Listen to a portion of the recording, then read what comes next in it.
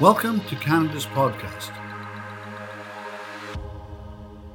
So, welcome, Eve, to Canada's podcast. You know, we had a good pre-chat earlier, and why don't you take this opportunity to tell us a bit about yourself and what you do? I find what you do pretty interesting.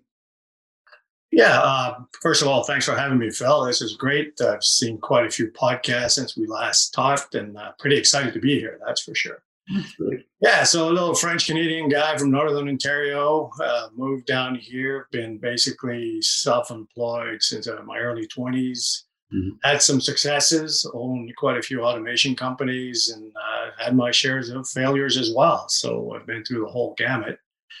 And this latest venture, I just kind of stumbled on it. Like a friend of mine asked after my last failure, he says, "Why don't you help me?" And he was building these TV lifts, lifts comes out of the ceiling and the floor. And I'm like, sure, So, and then I saw he had this cabinet coming down to a lady in a wheelchair.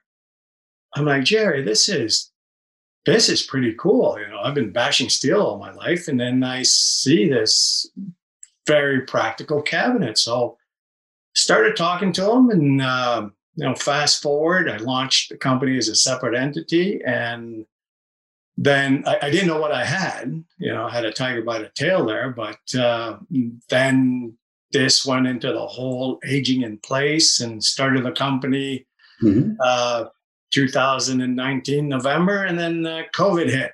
Mhm. So basically, COVID long term will help us because we know now that aging in place, and probably 95% now the numbers are that people want to stay in their homes and avoid long term care facilities. So Mhm. it's been a roundabout way to get here, but interesting. And as you know, being entrepreneurs is it's up and down. And so this is where I am today. And just in the last 3, 4 weeks, I gotta say the whole field is very, very different.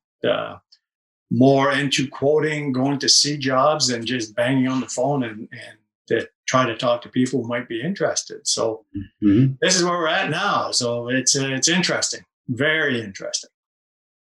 Okay, and just explain a little bit more because your business, although in one sense it's cabinet making and stuff like that, and in another sense it's quite different. So just describe. Yeah, I think it's really interesting just to describe your niche in that area, if you like. Oh, okay. Yeah. Okay. I didn't want to be too much of a No, sales. I don't want you to be too promotional either, but I think it's actually an interesting, Yeah. niche in a trade business, which is really cool. Yeah. Like just so people know, we're really automation guys. So Jerry's a great robotic guy, and I learned my robotic skills from him and other people. So what we came up with, or Jerry came up, and we're refining it as we speak. It's a servo motor that takes the whole cabinet and drives it all the way to the counter. Basically, when you touch the counter, there's a safety feature on there. Just so if we started with spinal cord injury. So this lady has spina bifida, if you look on our channels and so on. Me too. But yeah, so basically the lady, is wanted to redo her condo. So she did the entire office. She did the kitchen, the laundry room. But it's basically the whole thing comes down. And with spinal cord injury, when we started, like some people can't feel their hands. So if the cabinet comes down, and it can actually break their hands, and they wouldn't even know. Mhm. So there's a safety feature. So it comes down via a remote because a lot of the people have accessibility issues. That's how we started.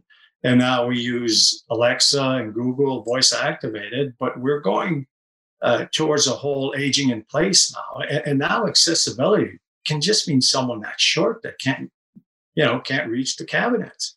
Mhm. My mom was short and couldn't reach the top, the top shelf. So you said you came down from Northern Ontario. Yep. And you worked in the steel. How did you get in?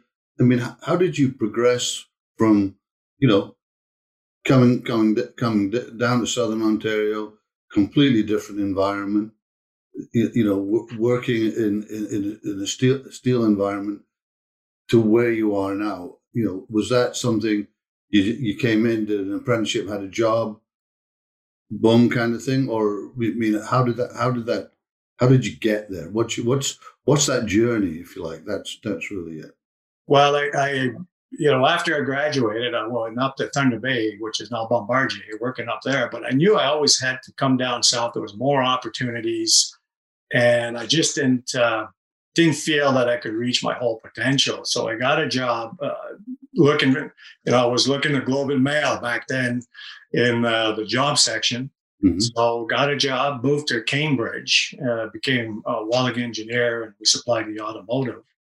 Mm-hmm. And then I was always offered jobs in sales, but I was the welding engineer. I was really good within my four walls, but the sales guys would come in and then they would have, the new updated technology, like leading edge technology. So I'm like, you know what, maybe I'll give this sales job a chance. So I got into sales, and then I started my own repping agency, manufacturing agency. So I manufactured rep for people in the automotive, mm-hmm. Mainly Americans. My territory was Canada. So my accounts were Ford, GM, Chrysler. Mm-hmm. So worked out a deal that I could basically work for the company I was working for and then represent another company, mm-hmm. out of the States. So it was in Canada. So represented a Canadian and American company. And then it just ballooned from there. And then people will say, hey, why don't you represent our stuff in the States? From the States into Canada, because you're seeing all the same customers. And that's what I did. And that's how then I kind of semi-retired. And then I was bored and I bought a company, and then it wasn't as successful. And then, just... Why wasn't it successful? Just sort of passing on experiences so people can... I grew it too fast, and run out of cash. I tripled the sales in 18 months. Mm-hmm. And, cash flow is king, right? So you keep hearing that. And the thing with entrepreneurs is you kind of look sometimes too far ahead. Mm-hmm. And you're not really looking what's in front of you and not listening to your CFO or the finance person sometimes. And mm-hmm. I got in financial trouble, and I was lucky enough that one of the companies I represented for years, I called them and I said, hey guys, there was a family business, and I said, I'm in trouble, and they bought it and they bailed me out. Mm-hmm. So I still took a major hit, and that hurt. Because, as you know, as a business entrepreneur, when you're flying high, right? It's a rush, and you don't care if it's the weekend or if it's Friday, it's Monday. I just saw a podcast. One gentleman said, he likes to get back during the week to attack the day, which is true. So that was a major blow, and was lucky that I had a wife to support me and good family, but that was probably the toughest time in my life. So I can understand that. We've had failures, both of us. We've been in it long enough. Oh, but why do it again?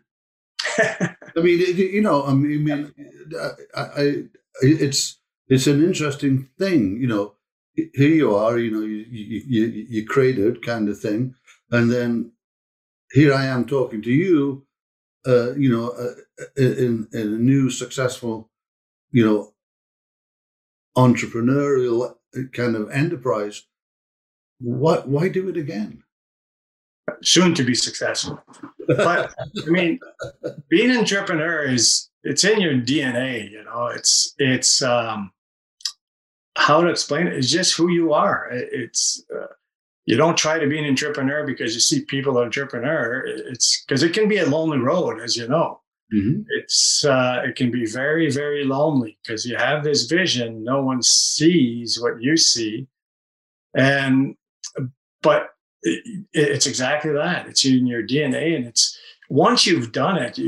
I've had successes as well, and it's a rush, and it's a lot of fun, and you're responsible for everything, and that's why people do it, because sometimes it makes no sense. So you've overcome some challenges.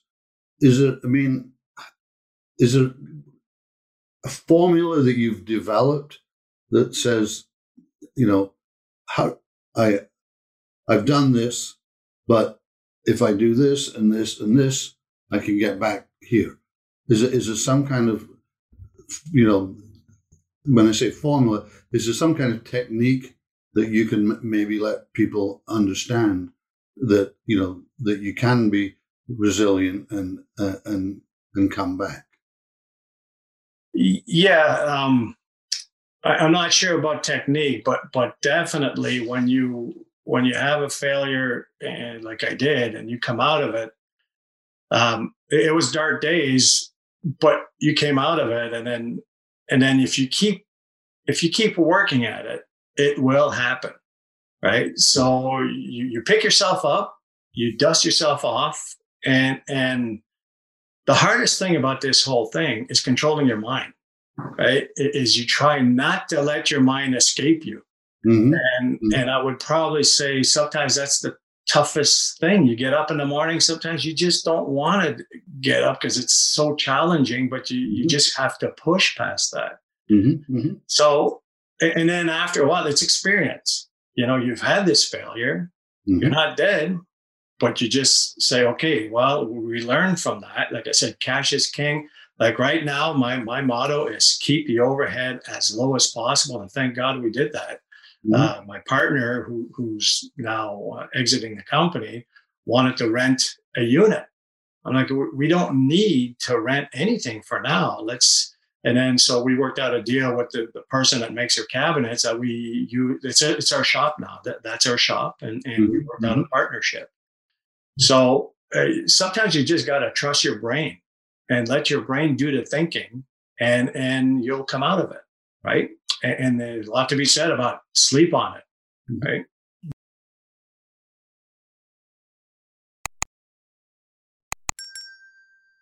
Well, I mean, has there been some kind of mentor in your life that sort of helped you through these experiences? Well, there was when I first got into sales. Definitely, I had a mentor. He owned a couple of companies, and even though he was not my boss, he owned the companies. He would call me once in a while, like my manager, like my boss, reported to George, and George would call me, and he'd say, "Hey, Tiger, what's going on?" But we would talk. But little did I know, he was kind of guiding me in the right direction. Wow, why don't you just kind of try this, And I always looked up to George, and even after I went on my own, I'd stop and see him, and then always enjoy reading about successful people. Yeah. I don't know if see some books in the back there. What have you read recently that really kind of resonated?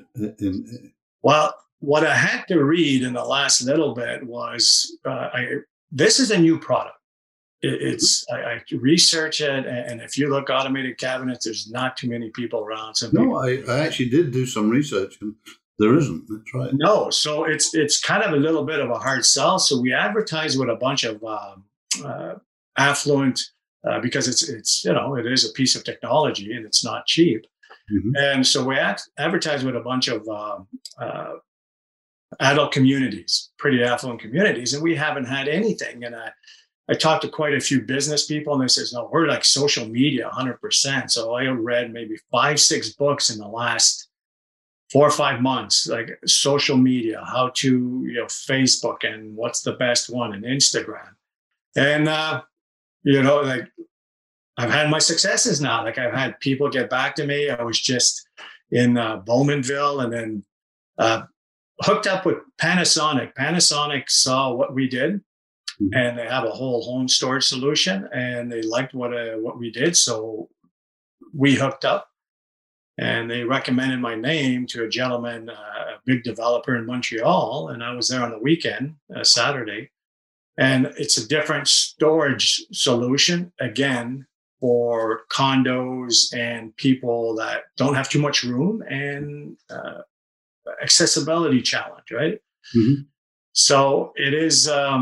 It's like I said, it's exciting times. There's a lot of stuff going on. So mentors, I see someone who's successful and asking questions and like to sit down and chat all the time.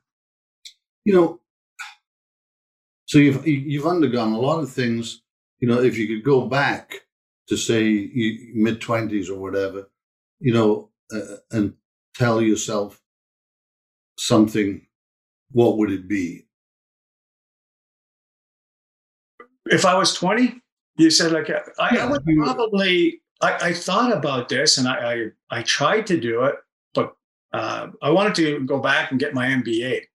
So have an engineering background with an MBA, Mhm. and I asked for leave of absence, but back then I had a house and so on, and went to Laurier to see as a mature student. But probably that's what I would have changed, Mhm. um, and yeah, it might have helped me a little bit along the way. But sometimes life throws you a curve, and you got to deal with it. Mhm. You know, how would you? I mean, how would you describe yourself? You know, I mean, people say resilient, which is a great thing to, but what makes Eve? What makes what makes what gets Eve here, kind of thing. Um, what gets me here? You mean what? Yeah, yeah, yeah. Um, What's the quality that you think you know defines you? well, I would say probably perseverance. I just don't don't quit. Keep doing it. I remember you had a friend of mine here on the podcast, Spencer Vaughn, and we kite surf together. Yeah, that's right. You And told me. once in a while, by the way, he's not that good, anyways. No, he's great, great guy. Had to rescue him once, but that's fine. But I remember walking down the beach and just swearing up a blue streak. Am I ever going to learn this? And I was having a hard time. Yeah. And come up the stairs at the cottage, and my neighbors, boy, you persevere, my friend. He says, so, anyways, now I'm a pretty good kiter, and basically that's what a business is. And every day you kind of have to say, you know what, I'm that closer to my goal, right? Hmm. Hmm. So you get up, and then when you get these little wins, you're like, wow. So what I did all this time is paying off. And these last 3 weeks have been a lot of fun. Like, It's funny how you hit those curves, those little golden moments, yeah, and they kind of define the next 18 months almost. I think it's kind of like that. No matter how organized your campaigns are or whatever, there's always what I term these little golden moments, and they drive forward, basically. yeah, definitely. You have to take those little successes and really embrace them for sure. I ask this to everyone: are you a morning or a night person? It's not mainly because I'm interested in that side of things. Oh, morning, 100%. I'll get up at. Morning definitely wins by about 8 out of 10, I would say, in terms of people. It's kind of interesting. Um, what's keeping you up at night? I mean, we've lived it through this crazy year. Okay, Yeah, I'm just curious. You said, I mean, like all of us, it impacted our business. I think it's the impact's dying off now, but certainly those mid 6 months, where people said, "What the hell am I going to do?" So,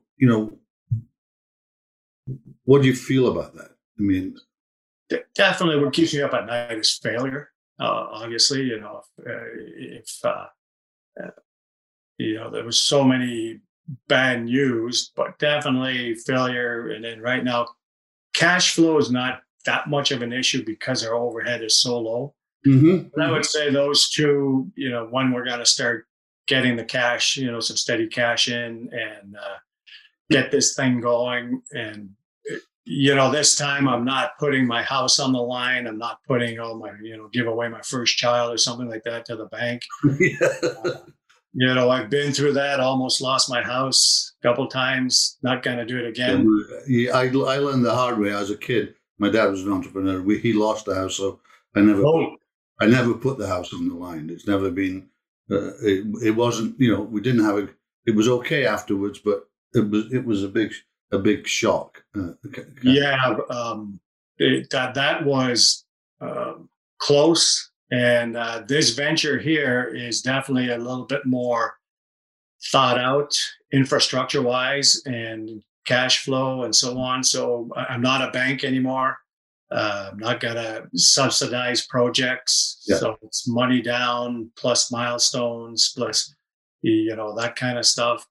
So have learned through the past. And when I was looking at starting something else up, that's something I really thought of. It's like, what can I start? I have to say, I kind of fell into this, but I did not want to put everything on the line. Hey, I'm too old for that. Then been there. And you can't control what's going on in the world, right? So who would have known about this COVID? And if I would have taken what the bank offered me and BDC offered me in my other venture, then I would really be in trouble now after COVID hit. I mean, it was that could have been devastating. So yeah, I can understand that.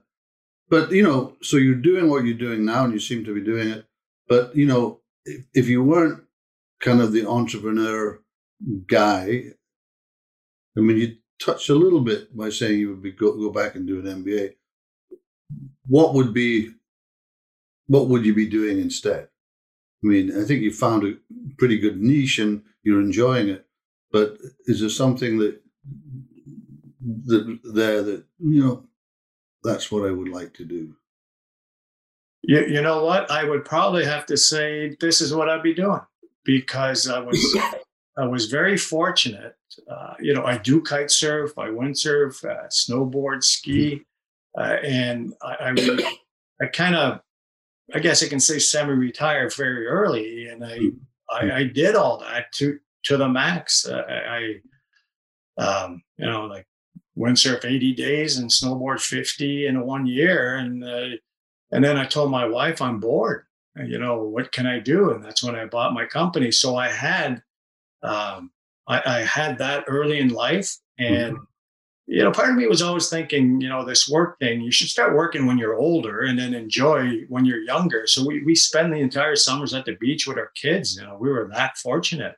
Mm-hmm. And now I see people that are retired, and it's not like I envy them. I want to work right now. And no, as long as I can still do my hobbies, and this is something that has to go because it does help a lot of people. Mm-hmm. And it's a product that, and then we have all sorts of other products to help the aging in place. And I mean, the future is exciting, and to get something as exciting as this to get going, I don't know what it would be, but the gentleman I was with on the weekend was 87 years old, still working. Yeah, I think obviously we're both of the age where most of the people around us, our peers, if you like, aren't working. That's right. And I'm not in a rush to join them. It's an interesting thing. Two old guys still being entrepreneurs. It's kind of interesting. This has really been. I knew it would be fun because when we talked earlier, I knew we'd have a fun time. But how can people get a hold of you? Because we get lots of listeners, lots of viewers, and sometimes these things, from the feedback I've got, sometimes these things spark and people like to get a hold. They want to make a call, ask you something, that kind of thing. What's the best way to do that? Yeah, you can always reach me on my email, eve.trottier@simplefreedom.design. If you go on our website, so that's y.trottier@simplefreedom.design, or call me 905-464-0818. And I'll be happy to chat with anyone. I mean, I think I have some stuff to offer, and always like chatting. Okay, Eve, thanks very much for coming to Canada's podcast. It's been a really good session. All right, really enjoyed it. Thank you so much.